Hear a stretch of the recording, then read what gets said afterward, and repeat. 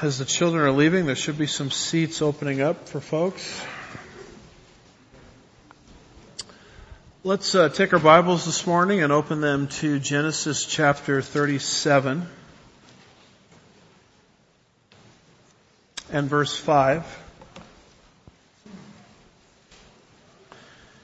Seeking to cover this morning verses 5 through 11.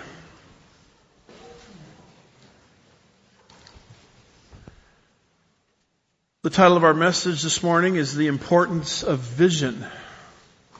The importance of vision. Maybe better titled, The Importance of a Vision. We are continuing our movement through the book of Genesis. You'll notice there we've got the fourth man underlined, Joseph. He is now the focus of the remaining 14 chapters of the book of Genesis that we have been studying. Genesis is pretty easy to understand in terms of an outline. You've got 4 events, Genesis 1 through 11, 4 people, Genesis 12 through 50. The 4 events, Genesis 1 through 11, are creation, fall, flood, national dispersion. And then the 4 people are Abraham, Isaac, Jacob, and Joseph. It was through Abraham, Isaac, and Jacob that the nation of Israel was born. Very important nation because through that nation, God's obligated himself to bless the world. So we have all been blessed because of Israel. Not the least of which is the Savior, who has come into the world through the nation of Israel. But now that nation has to be preserved from famine, preserved from cultural decay in Eden. And the man that God is going to use for this preservation is this man named Joseph. God is going to begin to deal with Joseph as a very young person, age of 17, and he is going to have no idea what's going on in his life.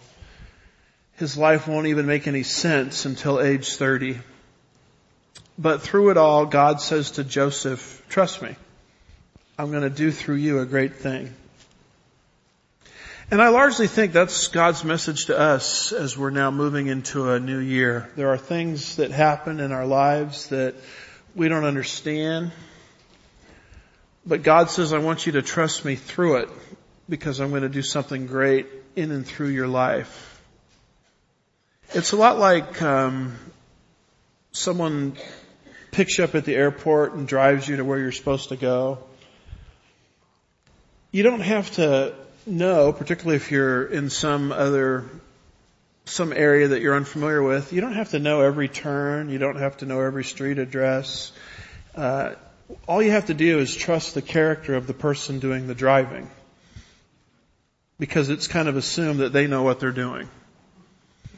And if they don't know what they're doing, you should probably get another driver. But as long as they know what they're doing, I don't have to understand the route and the map and everything.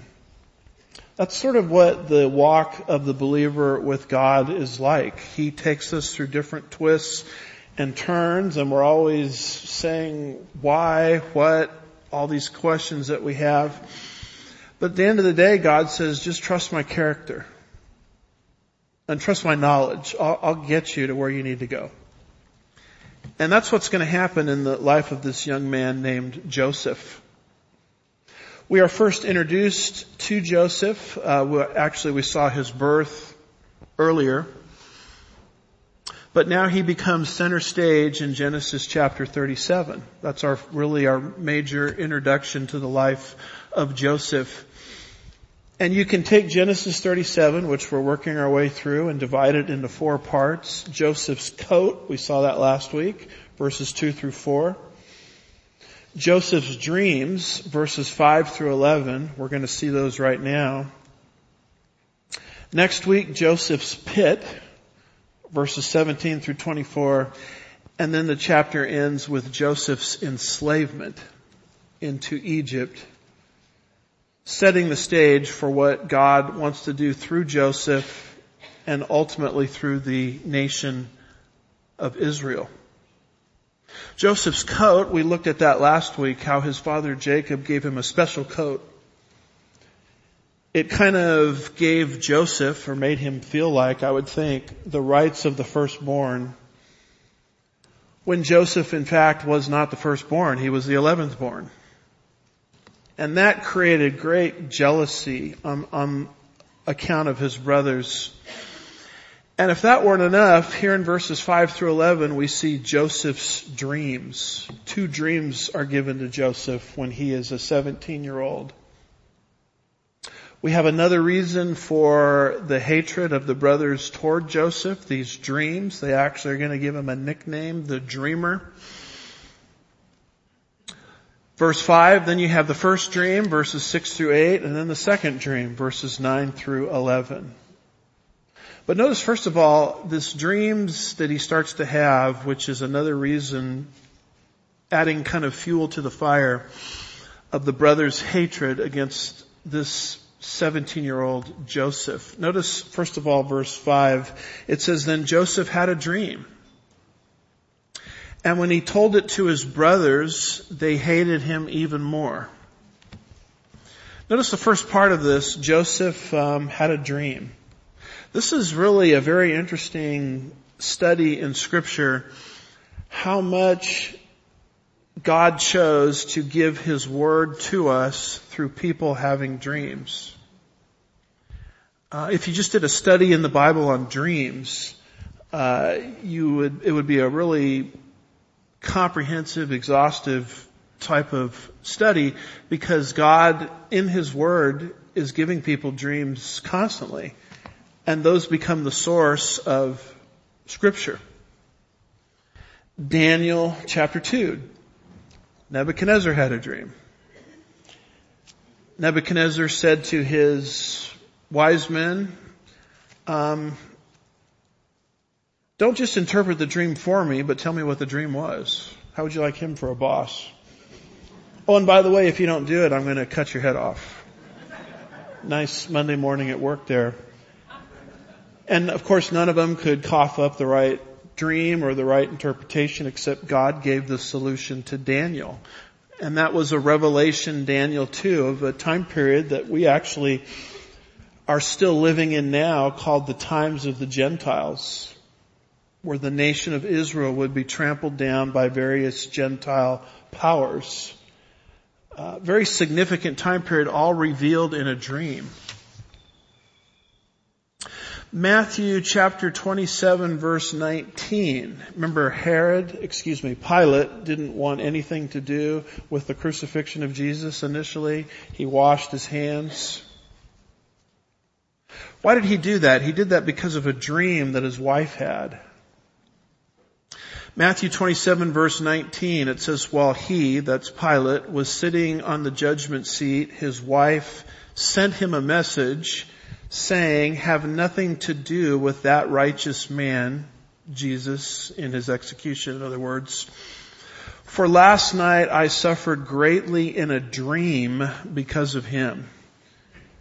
So dreams, it's interesting, are replete throughout the Scripture, and God used the different dreams of people that He sent as part of divine revelation to us.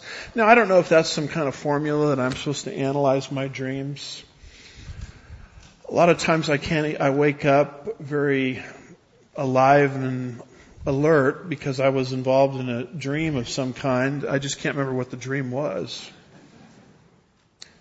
But at the time I was sleeping, it was very real to me. So I'm not sure if we need to be paying attention to our dreams in the same way. I hope not, because some of my dreams are totally weird. But just understand that God gives dreams, and He gave to those involved in Scripture dreams, and those dreams are recorded, and this is how so much of God's plan is revealed to us and disclosed to us. You'll notice in verse 5, then Joseph had a dream. Now he was 17 years old. Verse 2 indicates that. what God is doing in this dream is He's showing Joseph a vision of his life when he's very, very young. And that becomes extremely important to him because there's going to be a lot of tossing and turning and difficulty and adversity. And as long as he keeps his eyes on the vision, he can fulfill God's purpose. Proverbs chapter 29 and verse 18 says, where there is, in the King James Version, where there is no vision, the people perish. And how important that is to have a vision for your life. Not a vision that comes from you, but comes from God somehow. And I'm not here to argue that every person is going to have their own personal vision or direct dream from God, but I do believe that God is in the vision of showing people through different circumstances what He wants to do through their life. I remember when I was very young, I preached a sermon. My pastor at the time was sick in the little Baptist church that I was attending. And I praise the Lord for the fact that this sermon was recorded before the days of the internet, because I have no idea what I said, and I don't know if you'd want to know either. But I remember preaching that sermon. I remember feeling the presence of the Lord, and I remember saying to myself, wow, this would be neat to do this on a regular basis. Be a teacher, be a preacher of the Word of God. And other people sort of confirmed, the gifting that I had. And what God was doing in my life, this would be about the age of 22, is He was sort of giving me a vision. It was not an audible voice. It was not some kind of ray of light, anything like that, but sort of a vision of the direction that He wanted for my life. And so as I began to discover that, I began to make choices consistent with that vision. This is why having a vision, having a direction, what are the desires of my heart that God has given me that He wants to bring forward? Having that is so significant because it keeps you on the straight and narrow when life will throw you curveballs, as in the case of Joseph. I remember when Curtis Bowers was here, he spoke at our church not long ago, and we've had him as a guest before. And I remember he said something very interesting to me in the parking lot on the way out the first time we had him here. He said, try to give the young people in your church some kind of vision for their life. Try to encourage them to go to God for some sort of vision for what He wants to do in and through them, because so many of the youth are sort of wandering aimlessly. They don't really know why they're here. They don't really know why they exist. Even in the Christian world, they haven't really gone to God to get His will for their lives. And I don't think there's any shame in going to God frequently and saying, Lord, here I am. What do You want to do with my life? I know You've wired me a certain way. We all have different gifts, talents, abilities, temperaments, all given from God. And God, this is all Yours. You gave all of this to me. What would You have me to do in the course of my life? And the vision that He gives for my life would be different than the vision He gives for your life. And it would be different than the vision that He gives relative to the person sitting next to you, their life. But having that is so significant. And the Lord says, you have not because you what? You ask not. Ask the Lord. And it's a great time of the year to do this as we're beginning a new year. Lord, what's Your vision for 2024? What's Your vision for Sugarland Bible Church? What's Your vision for my life? And this actually is what God here is giving to Joseph at a very early age in the form of a dream. You see some, I would call it naivety on the part of Joseph, because he immediately shares it with his brothers. It says, verse 5, then Joseph had a dream, and when he told it to his brothers, they hated him even more. Now, we learned last week that they already hated him. Verse 4. They couldn't even speak to him on friendly terms. He's 17 years old. He's not really mature in the ways of the world. And so he probably shared this vision thinking that they would think it was wonderful. But it actually became the basis for them hating him even more. You know, Jesus talked about, don't cast your pearls before the swine. In other words, when God gives you something special, be careful about who you share that with. Have some discernment about that, because not everybody out there necessarily has your best interest at heart. They may react in a way that you did not suspect, which is what I think is happening to Joseph here in his naivete. You see the reaction of the brothers, it says, that's the other 11 of Jacob's dozen. They hated him even more. So now they have another reason to hate him. They hated him, verse 2 already, because he kind of went to Jacob, the father, when they stepped out of line. They didn't like him for that reason. These brothers also didn't like Joseph because Jacob sort of favored Joseph. And that was compounded with the gift of this very special coat, which seemed to indicate Joseph's elevation over the other brothers. And now that he's having these dreams, he shares those probably out of naivete, thinking that they're going to be really thrilled with these visions. And that compounds the problem, and this is why his brothers wanted to get rid of him.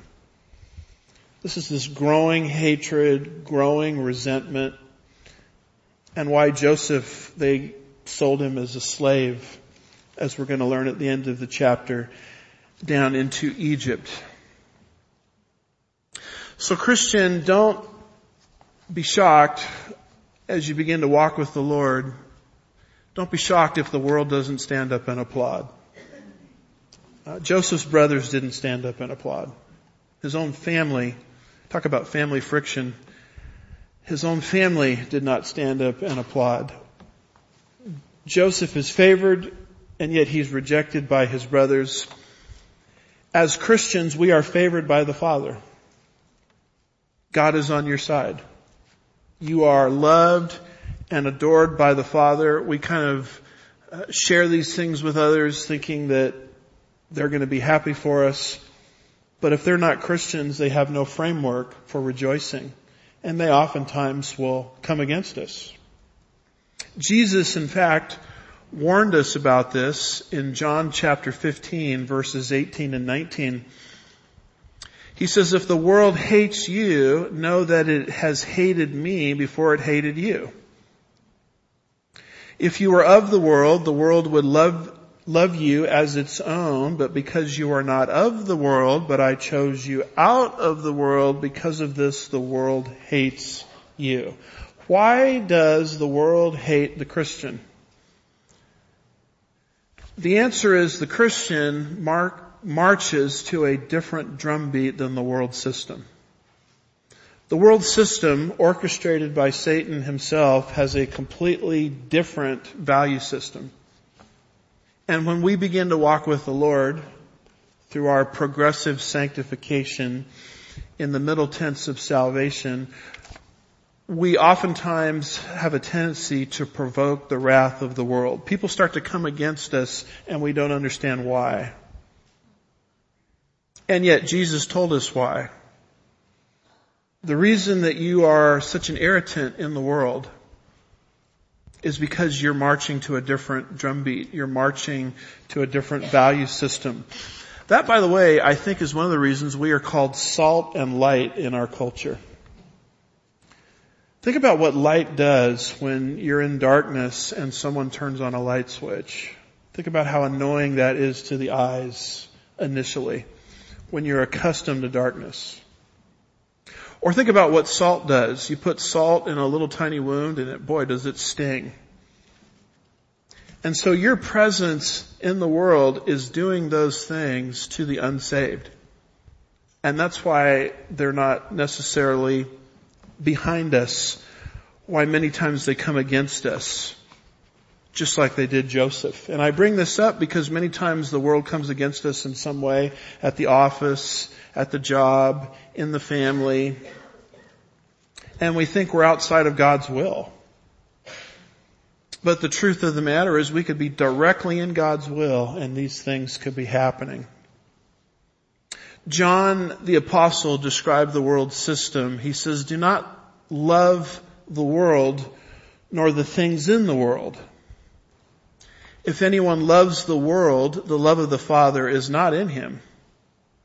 For all that is in the world, the lust of the flesh, the lust of the eyes, the boastful pride of life, is not from the Father, but is from the world. The world is passing away, and also its lusts, but the one who does the will of God lives forever." Don't fall in love with the present world system. It's on its way out. That would be like rearranging the deck chairs on the Titanic.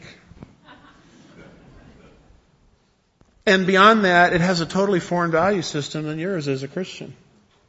So we are ambassadors for Christ. 2 Corinthians chapter 5 verse 20 calls us ambassadors. What does an ambassador do? Well, if I'm America's ambassador to Iran, I'm not there for regime change. I'm not there to lead a political revolution. I'm there to represent American values in a culture, Iran, that doesn't accept or embrace Christian values. That's how we are in this world. We're not here for regime change. That's why you don't hear a lot of sermons, or any sermons for that matter, from this pulpit about how we're building the kingdom and bringing in the kingdom. We're not going to be hosting conferences here, the Kingdom Builders Conference, because we understand where we are in the outworking of God's plan for the ages. We're living in Satan's turf, Satan's territory. God has us here for a season to be salt and light, not typically accepted by the world system. And one of these days there is going to be regime change. When he comes back in his second advent and rules for 1,000 years, that's your regime change. But it's something that he will orchestrate, not us. And so we have to have this understanding as Christians as why we are out of sorts with the world. When I first became a Christian, about the age of 16, it was probably one of the most difficult years of my life, because I started facing a bunch of adversity. And I thought to myself, well, why is God allowing this? But in reality, fortunately, I had very good disciplers. They told me, you're exactly where God wants you. In fact, this is natural for the Christian. And this is what's happening with Joseph. He has these dreams. He's thrilled, and he, in sort of naivety, casts his pearls before the swine, and they come against him. Their anger grows to the point where they're actually, as we continue on in the chapter, willing to commit murder. So, what were these dreams? The first dream is given in verses 6 through 8, and the second dream is given in verses 9 through 11. Let's take a look here at the first dream. Notice the introduction, verse 6. He said to them, Joseph speaking to his brothers, "Please listen to this dream which I have had." Now, the Hebrew word for listen is shema. Shema. That's a really important word. It's listen up. In fact, there's a very famous set of verses in the Bible that go by the title Shema. The Hebrew Shema. If you say Shema to a Jewish person, they know what verses you're talking about. They're in Deuteronomy chapter 6 verses 4 through 7, where God says, listen up. And it's very interesting because it's in the context of the family and rearing of children. Hear Israel, that's Shema, same word that Joseph is using.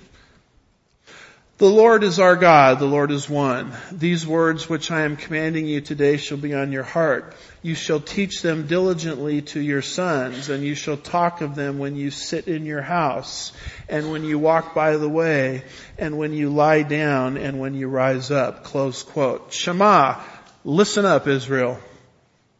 I'm going to teach you how to raise up the next generation.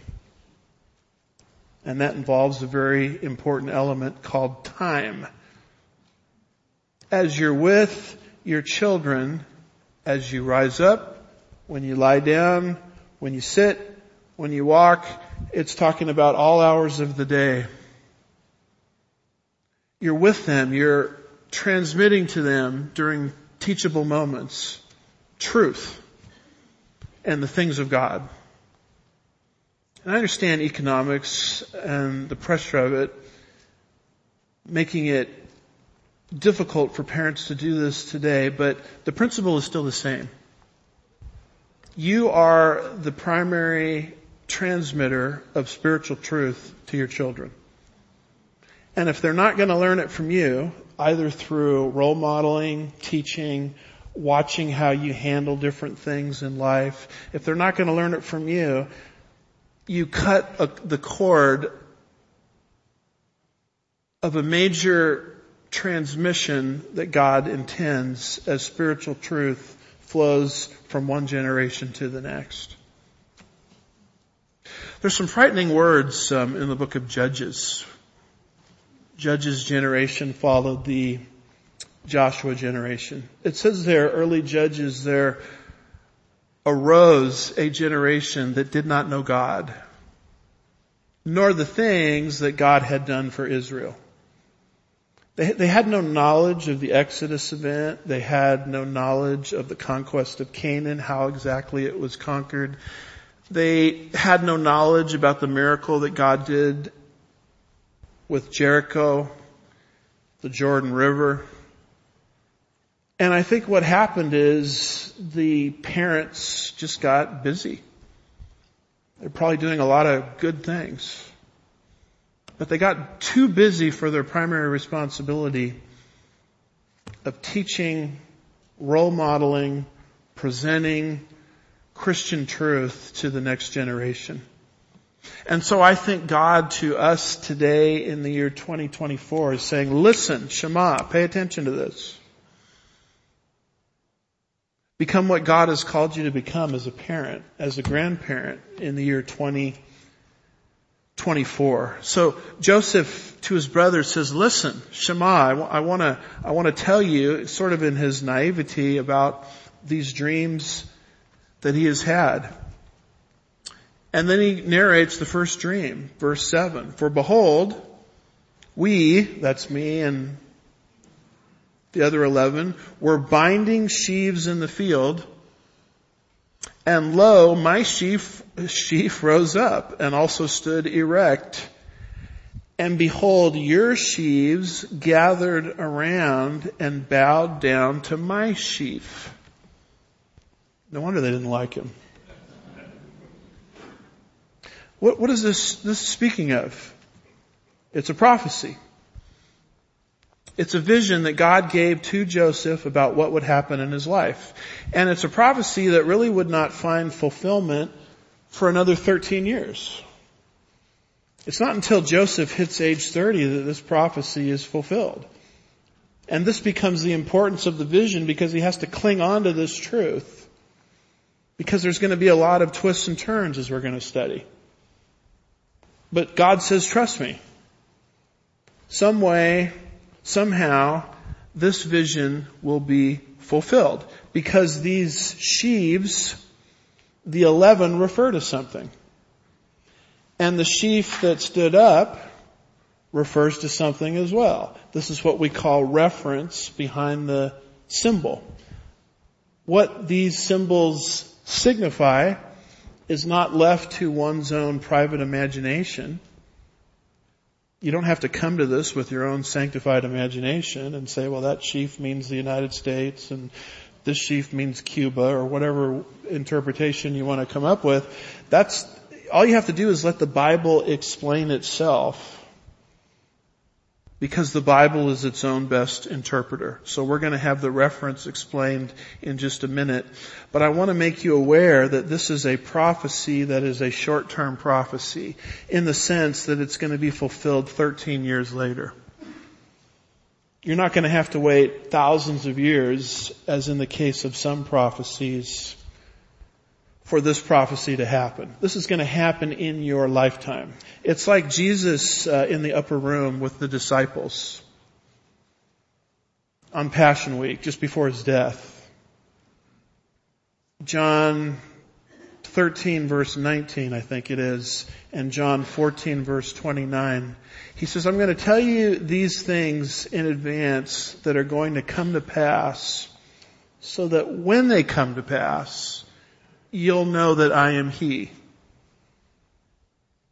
And he tells them how he's going to die, who's going to betray him, and how long he's going to be in the grave, when he's going to come up out of the grave. He starts to talk about things that are going to happen about 40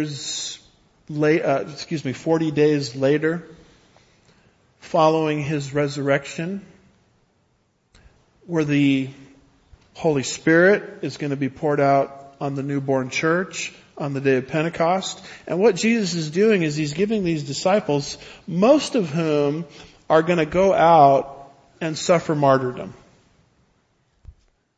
Every single one of them is going to die of unnatural causes, except John. John was stubborn because he wouldn't die. They kept trying to boil him to death in oil. He wouldn't die. So Domitian said, enough of this, put him out on the island of Patmos. And John, probably on the island of Patmos, said, I guess God is finished with me. No, you're about to get the book of Revelation.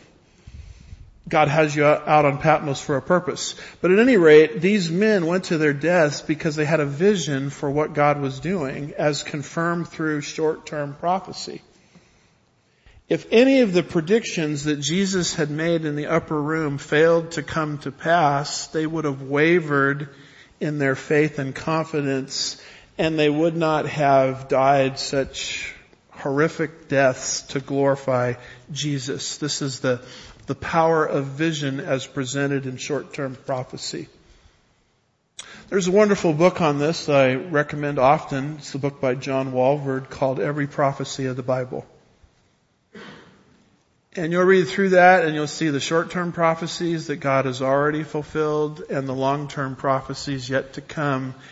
And it does nothing but grow the intensity of your faith as you see God's prophetic track record coming into existence.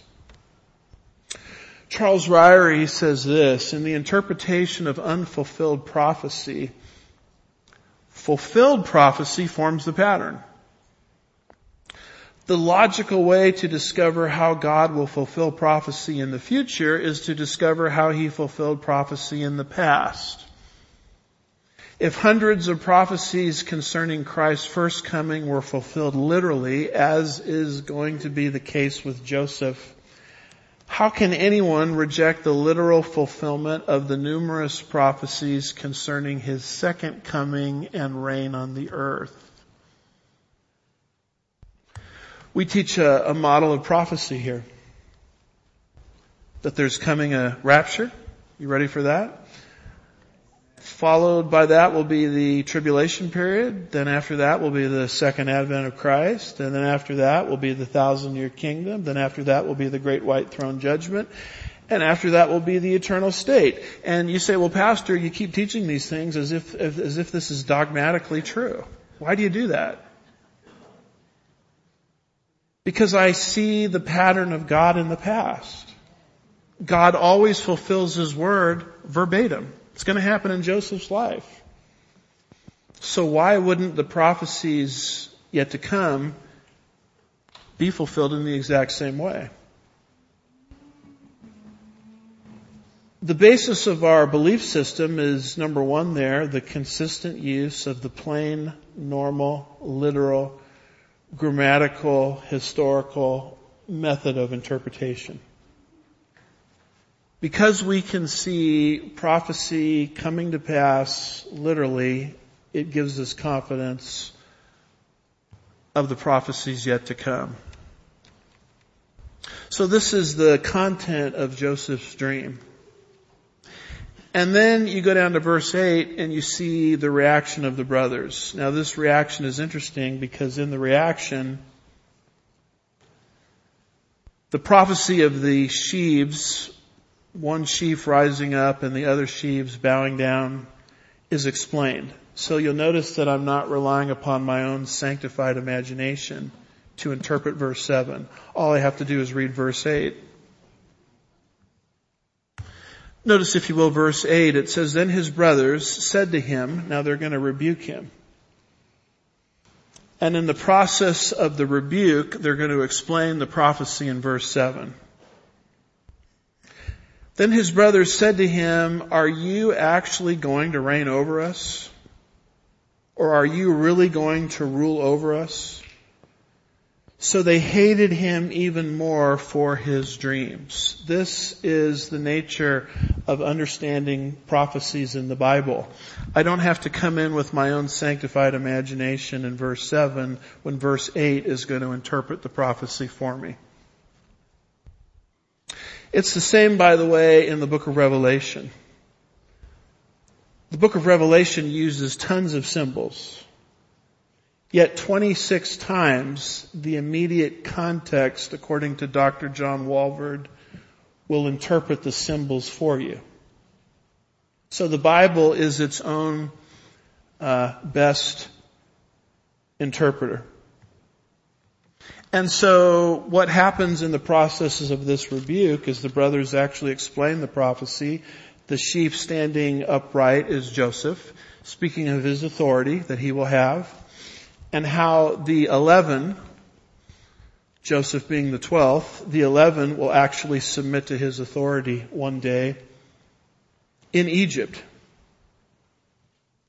And once again, that's a prophecy that's going to happen with absolute precision. It's just a matter of time. It's going to take God 13 years to fulfill this prophecy. If God says something, it will happen, even if it looks impossible. This probably looked ridiculous to Joseph and Joseph's brothers. But given enough time, God always fulfills His word. If He doesn't, then His character can be attacked as being dishonest. Do you realize that in Islam and Islamic thought, Allah, the God of Islam, is a deceiver who may go back on His word? This is why Muslims have no assurance of their eternity, because they're told that their good works have to outweigh their bad works. That's quite a subjective standard. How do you know if you're making progress? And then even if your good works outweigh your bad works, Allah, the deceiver, can yank the carpet out from under you in the final judgment because He's a deceiver. Do you realize how different that worldview is compared to the God of the Bible, the God of Scripture, who always means what He says and says what He means, and His word always has to happen. If it doesn't happen exactly like He says, then His character is at stake as an untrustworthy God, and yet it is impossible, Hebrews 6 verse 18 says, for God to lie. This, by the way, is one of the reasons we should be people of truth, because we're following the God of truth. We should not be deceptive and underhanded and liars in our personal dealings, because after all, who are we serving? We're serving the God of the universe who cannot lie. And one of the things He's promised you, John 5:24, is if you put your faith in His Son for your salvation, that you have eternal life. And you've already passed from death unto life. Paul in Romans 8:29 and 30 indicates that our salvation is so sure, it's so secure, that he can speak of our glorification as if it's already happened. Do you realize that as a Christian you're already glorified? Now I'm looking out at you. You guys don't look very glorified. I doubt I look very glorified. But God says it's a done deal. He can talk about it as if it's already happened. Because God means what he says and says what he means. And Joseph, whether he understood, and the brothers, whether they understood how this prophecy was going to be fulfilled, are going to get a lesson that it's going to be fulfilled. In fact, it's very interesting. The more the brothers fought against this prophecy, the more they were expediting the fulfillment of the prophecy. Hey, let's take this guy and throw him into a pit. Well, that's not working so well. Let's sell him as a slave down into Egypt. We'll get rid of him that way. When, as the moment they sold him as a slave down into Egypt is the moment they were greasing the wheels towards the fulfillment of the prophecy. This is why God says to Saul before he was saved, Saul, Saul, why do you kick against the goads? Why do you fight my plan? Don't you know you can't fight God? And in fact, the more you try to fight God, the more you're actually being used by God to expedite what he wants to do. That's how sure the prophetic word is. And this was happening with Joseph. But his brothers hated him. They hated him even more, second part of the verse, for his dreams and his word. We hate your dreams and quit talking about it. Quit saying things like to us like, Shema, listen up. We don't want to hear it. I'm of the persuasion that the brothers may have believed these dreams were true, but they were so jealous of him, they tried to stop the dreams from materializing. And that's the circumstance that Joseph is in. He is experiencing opposition from the world system, much like the opposition we normally face as Christians. And then you go down to verses 9 through 11, and here comes dream number 2. Look at verse 9. We have the dream, Jacob's response, and then responses. Notice the dream, Genesis 37 verse 9. Now he had still another dream, and related it to his brothers, and said, Lo, I have had still another dream. And behold, the sun and the moon and the 11 stars, now we're not dealing with sheaves anymore, we're dealing with stars. Each sheaf would represent one of the brothers, Joseph being the erect, the sheaf standing up, the erect 12th. They're bowing down to him. Now the same concept is narrated in the form of sun, moon, and stars. Now he had still another dream and related it to his brothers. See the naivety there? Casting pearls before swine. And said, Lo, I still have had another dream, and behold, the sun and the moon and the 11 stars were bowing down to me. Notice this expression here, another dream. In fact, it says that twice in verse 9. Why did God give him 2 dreams? I mean, isn't one dream sufficient? Well, the answer relates to an ancient principle of God about a matter needing to be confirmed by 2 to 3 witnesses. Deuteronomy 17 verse 6 regarding execution of criminals under the Mosaic law. It says, on the evidence of 2 witnesses or 3 witnesses he shall be put to death. He shall not be put to death on the evidence of 1 witness. Paul in 2 Corinthians 13 verse 1 says, this is my 3rd time coming to you, Corinthians. And Paul states this ancient principle. He says, this is the 3rd time I'm coming to you. Every fact is to be confirmed by the testimony of 2 or 3 witnesses. How about removing an elder from a position within a local church? How many witnesses do you have? One guy says, I saw the elder in sin. That's not sufficient to remove an elder. You've got to have 2 to 3 witnesses. 1 Timothy 5 and verse 19 says, do not receive an accusation against an elder except on the basis of 2 or 3 witnesses. Why would God give Joseph 2 dreams? Because this is his life. This is what he has to cling to in the midst of adversity. So God gives him the minimum requirement. Maybe he gave him more for all I know, but 2 to 3 witnesses. Not 1 dream, but 2. Now, when I started to move in the direction of ministry, that was a pretty big shift for me. I was involved in a completely different career, and I had to have it confirmed. 1 confirmation wasn't enough. And I asked the Lord at that time, Lord, if this is of you, I need to really know it's true. I need you to confirm this. Now, you can confirm it how you want. I'm not going to tell you how to confirm it.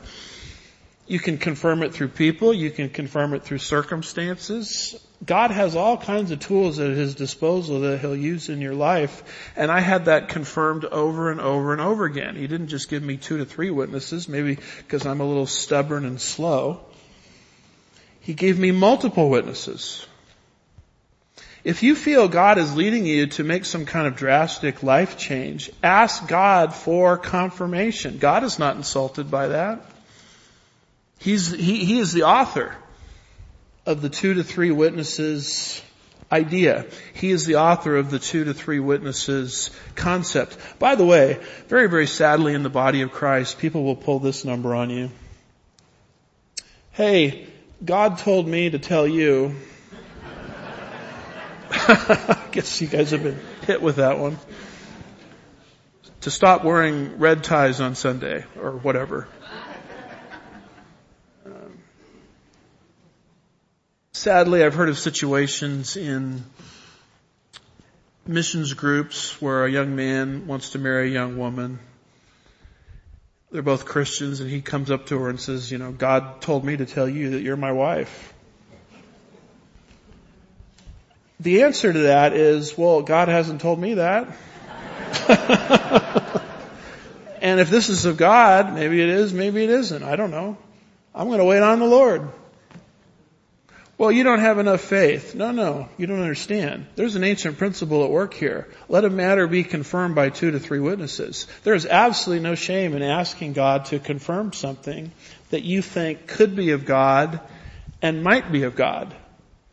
And I think this is the reason why Joseph has these 2 to 3 witnesses. But at any rate, this time around he sees the sun, the moon, and the 11 stars, Joseph being the 12th star, bowing down to him. Now here comes a rebuke, just like the brothers rebuked Joseph about the first dream, and in the process of the rebuke, interpreted the imagery. So I'm not left to my sanctified imagination. The same thing is now happening as Jacob, the father, learns of this dream. It says in verse 10, he related it to his father and to his brothers, and his father rebuked him and said to him, what is this dream you have had? Shall I, that's the sun, your mother, that's the moon, and your brothers, that's the 11 stars, actually come to bow ourselves down before you to the ground? That's star number 12.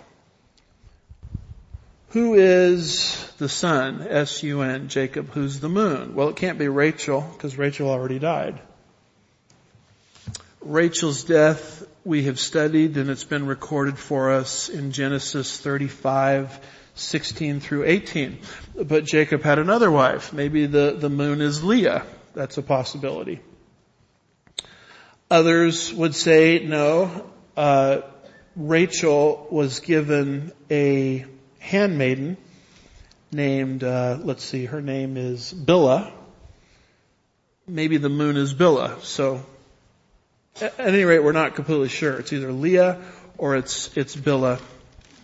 But she is the matriarch of the nation of Israel. So the sun, S-U-N, is Jacob. The moon could be Leah or Bilhah. The 11 stars are Joseph's brother. The 12th star is Joseph. And so these are the 12 tribes of Israel.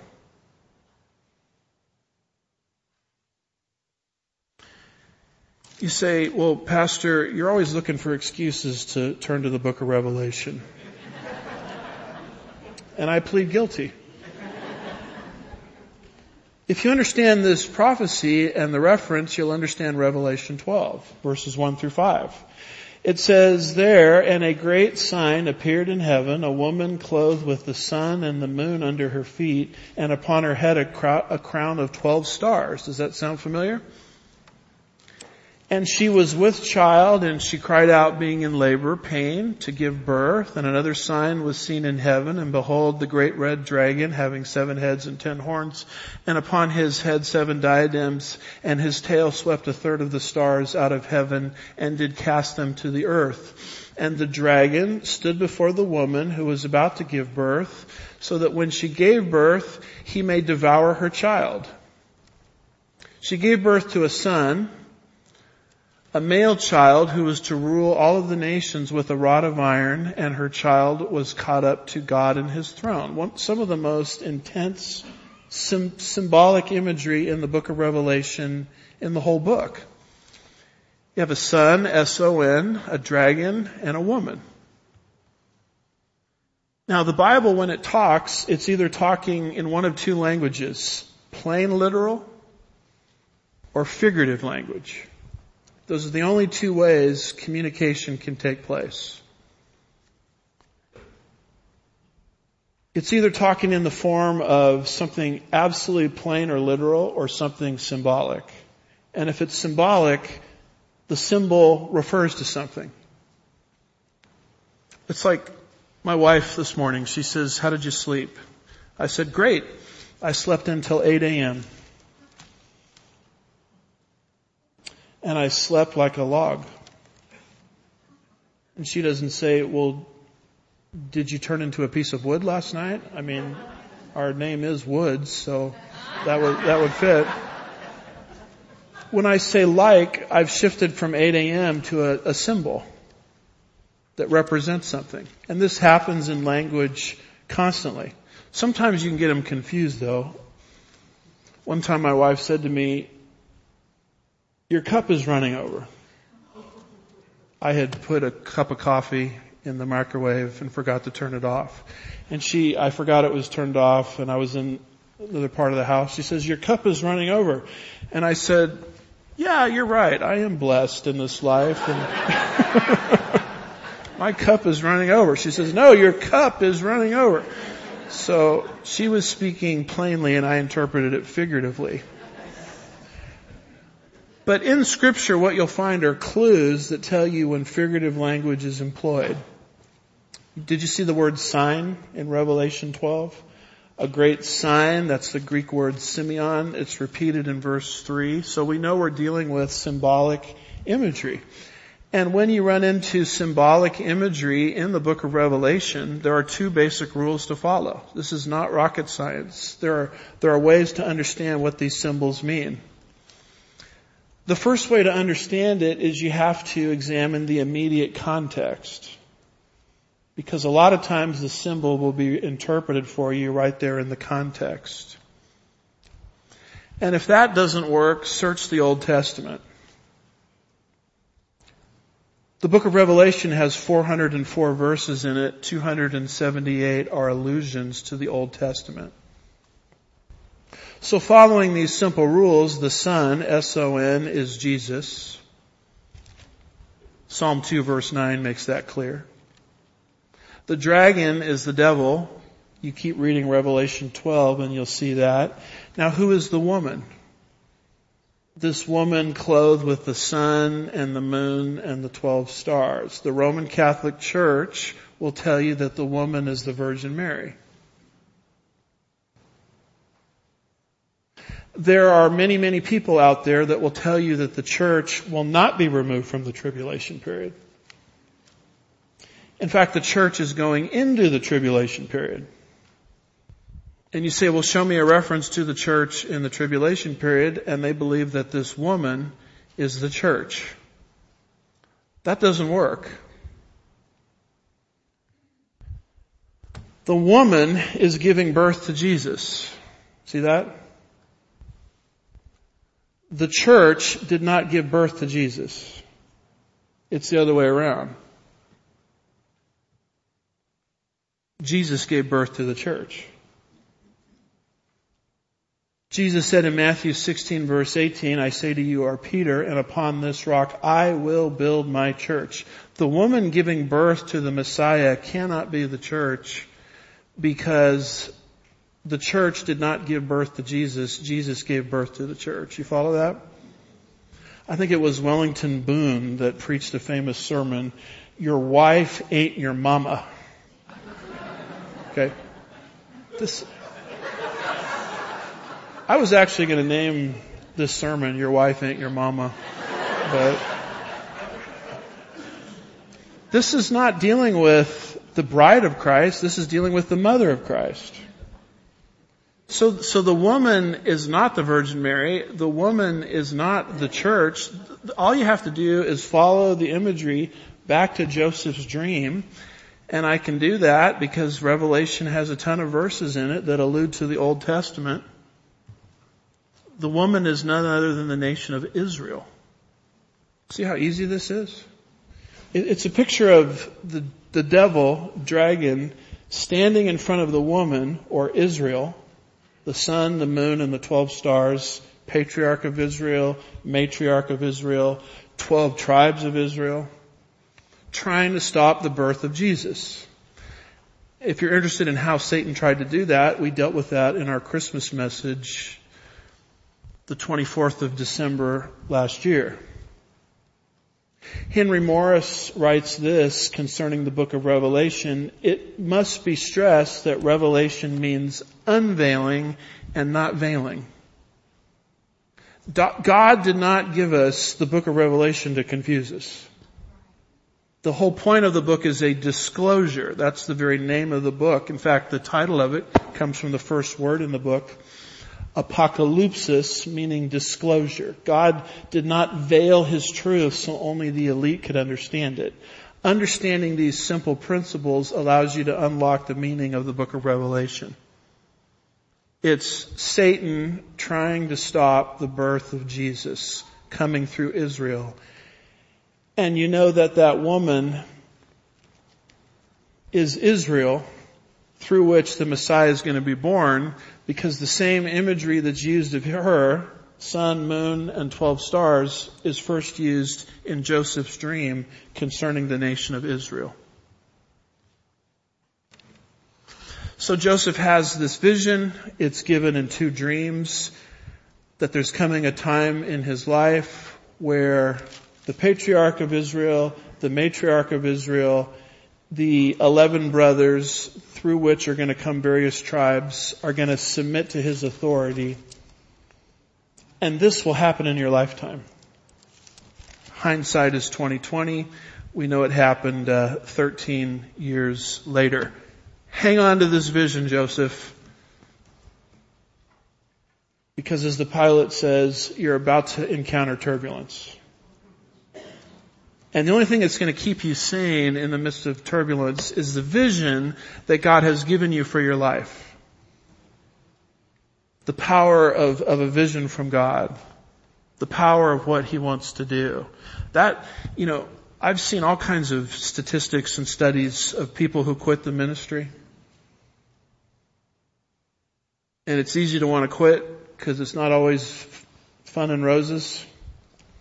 But the statistics that I've seen indicate that the guys that stick it out, or gals that stick it out, have some sort of vision or calling for what God wants to do through them. And it just keeps them hanging on when you encounter a little bit of turbulence. Or in the case of Joseph, a lot of turbulence. Ask the Lord for what He wants to do with your life. That's what's going to keep you sane in the midst of difficulty We come to the very end here, verse 11, the reactions, and you have the reactions of the brothers, verse 11. It says his brothers were jealous of him. Jealousy is something you have to face. When God uses your life, other people get jealous. When God prospers you in any sense, financially, spiritually, you have an understanding that maybe others don't share, there will be jealousy. And we want to guard ourselves from the sin of jealousy and be jealous of other people when God uses them. But every time God starts to move, every time God starts to work, there's jealousy constantly in the Bible. Acts 5 verse 17 concerning the apostles. Studying the book of Acts on Wednesday night. But the high priest rose up along with all his associates, and they were filled with jealousy. Acts 13:45. But when the Jews saw the crowds, they were filled with jealousy and began contradicting the things spoken of by Paul. How about Daniel? He's moving up the ranks there in Persia. It says in Daniel 6 verse 3, then this Daniel began distinguishing himself among the commissioners and the satraps because he possessed an extraordinary spirit, and the king planned to appoint him over the entire kingdom. What do the rest of the administrators in Persia do? Then, Daniel 6 verse 4, the commissioners and the satraps began trying a way to find accusation against Daniel in regard to government affairs. But they could not find ground of accusation or evidence of corruption, inasmuch as he was faithful and no negligence or corruption was to be found in him. Once Daniel starts to distinguish himself to a lead role in Persia, they started to see if there's any skeletons in the closet. We've got to bring this guy down. It's like the proverbial crab climbing out of the pot.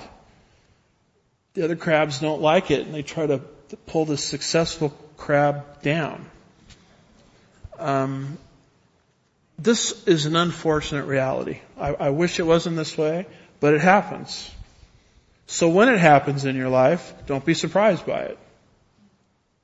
But here's the thing that's interesting. God will actually use the jealousy of other people in your life to expedite His plan.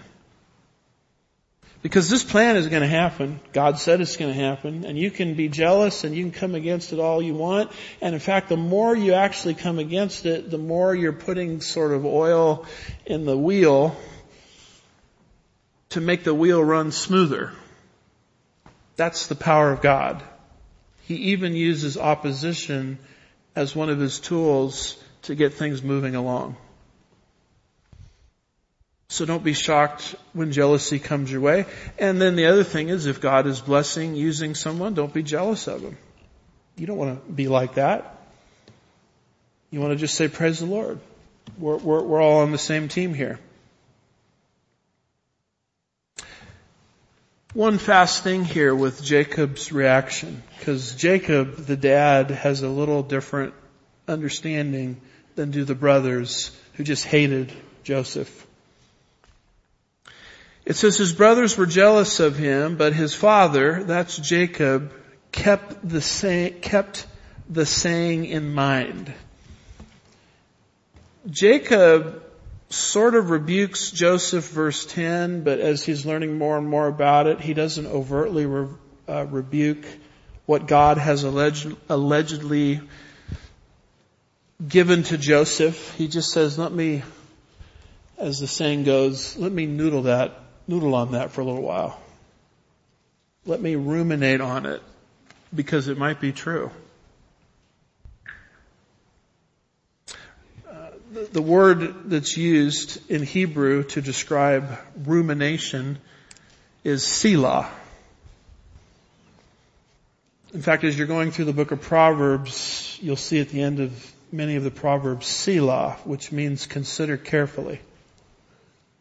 That's what we need to do with a lot of circumstances. We sometimes rush in as judges, but maybe God is saying, Selah, ruminate, noodle on it, consider it. Don't overtly reject it out of jealousy. Reminds me of Mary, remember? When she learned that her womb was going to be the vehicle of the Holy Spirit to bring forth the Messiah into the world.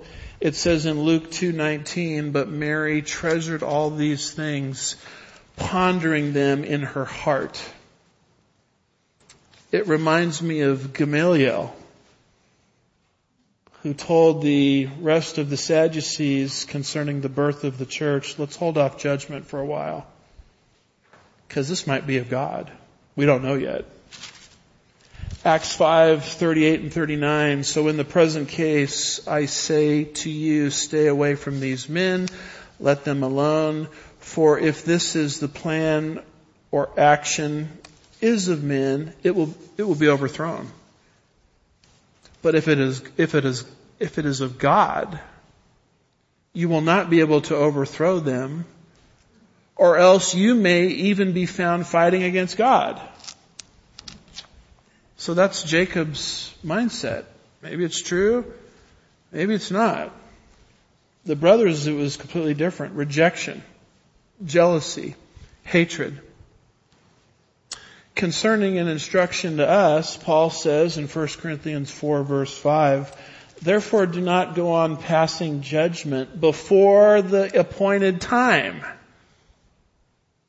but wait until the Lord comes, who will bring to light the things hidden in darkness and disclose the motives of men's hearts. And then each man's praise will come to him from God. One of the major mistakes I've made in my life is judging people and judging circumstances and judging things prematurely. Someone steps out to be used by God. God will never use that person. Look at that person's background. God would never use a person like that. Now, a person like me, of course he would use, right? We think that way, forgetting our own sin. Only to discover down the road that God is using that person to accomplish eternal things. And then you say to yourself, well, Lord, I sure look like a fool, where I prematurely judged the situation. There's a lot of things that happen in life, and God is just saying, don't evaluate immediately out of the gate. Just wait. Because you don't know exactly what's going to happen. And that's more the attitude of Jacob. And that's the mindset that we're to have. So Joseph's coat, Joseph's dreams, next week Joseph's pit, verses 12 through 24 for next week if you wanted to read ahead. And speaking of a pit, did you know that Jesus died to keep you out of a pit? And that pit is called hell, which is eternal separation from God. Jesus 2,000 years ago stepped out of eternity into time to absorb the wrath of a holy God in our place. His final words were, "It is finished," meaning everything that's necessary to keep us out of the pit of hell has been accomplished. And he asks us to trust not in our own good works, but the good work he did for us 2,000 years ago. If there's anyone within the sound of my voice that is unclear about their salvation, our exhortation to you is in your heart of hearts as the Spirit places you under conviction, to place your personal faith, which just means trust, reliance, dependence, confidence for your eternity and the safekeeping of your soul exclusively into the God-man Jesus and his finished transaction. And once you do that, just like that, you're a newborn child of God. This is not a 12-step program. It's a one-step program. It does not involve walking an aisle, raising a hand, joining a church, giving money, New Year's resolutions. It has nothing to do with that. It has to do with placing the object, the content of your faith in the right place, which is Jesus and Jesus alone. If anyone's unclear on that ultimate decision, which keeps us out of the pit, praise the Lord, I would encourage you to come talk to me afterward. Let's pray. Father, we're grateful for the power of vision, what you gave to Joseph early through these two dreams. We're thankful that you're a God of veracity and truthfulness. You're not here to deceive us. Help us to continue to understand these great truths about your character and your nature as we continue through the book of Genesis. Help us to walk these things out this week. We'll be careful to give you all the praise and the glory. We ask these things in Jesus' name. And God's people said,